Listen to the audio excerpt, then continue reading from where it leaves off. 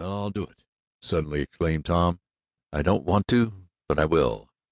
It's in the line of doing my bit, I suppose, but I'd rather it was something else, I wonder. Ah, up to your old tricks, I see, Tom, exclaimed a voice in which energy and friendliness mingled pleasingly. Up to your old tricks. Hello, Mr. Damon, cried Tom, turning to shake hands with an elderly gentleman. That is, elderly in appearance, but not in action.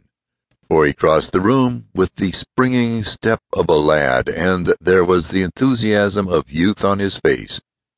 What do you mean, my old tricks? Talking to yourself, Tom, and when you do that, it means there is something in the wind.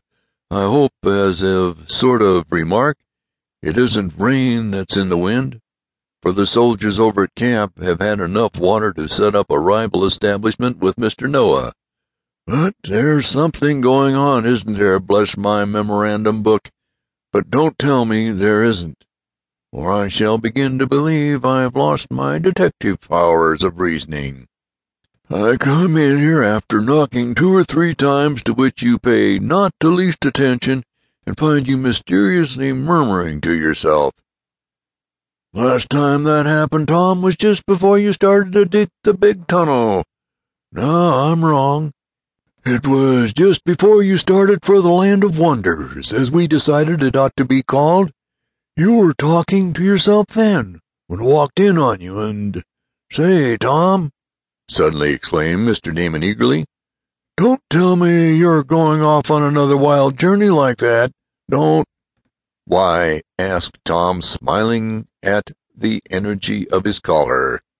Because if you are, I'll want to go with you, of course.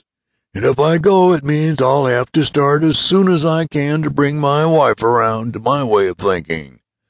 The last time I went, it took me 2 weeks to get her consent. Then she didn't like it, so if...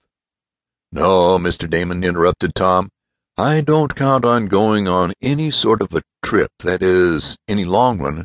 I was just getting ready to take a little spin in the Hawk, and if you'd like to come along... You mean that saucy little airship of yours, Tom, that's always trying to sit down on her tail to tickle herself with one wing? That's the Hawk, laughed Tom. Though that tickling business you speak of is when I spiral. Don't you like it?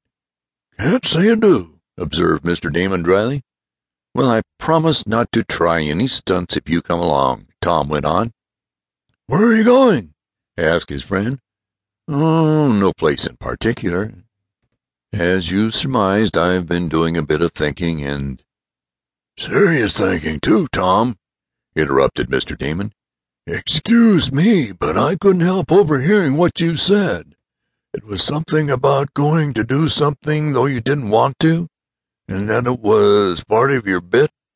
That sounds like soldier talk. Are you going to enlist, Tom? No. Oh, well, then.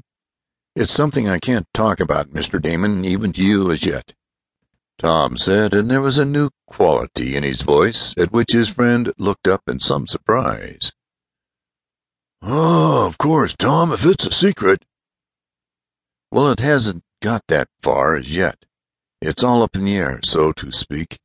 I'll tell you in due season, but speaking of the air, let's go for a spin. It may drive some of the cobwebs out of my brain.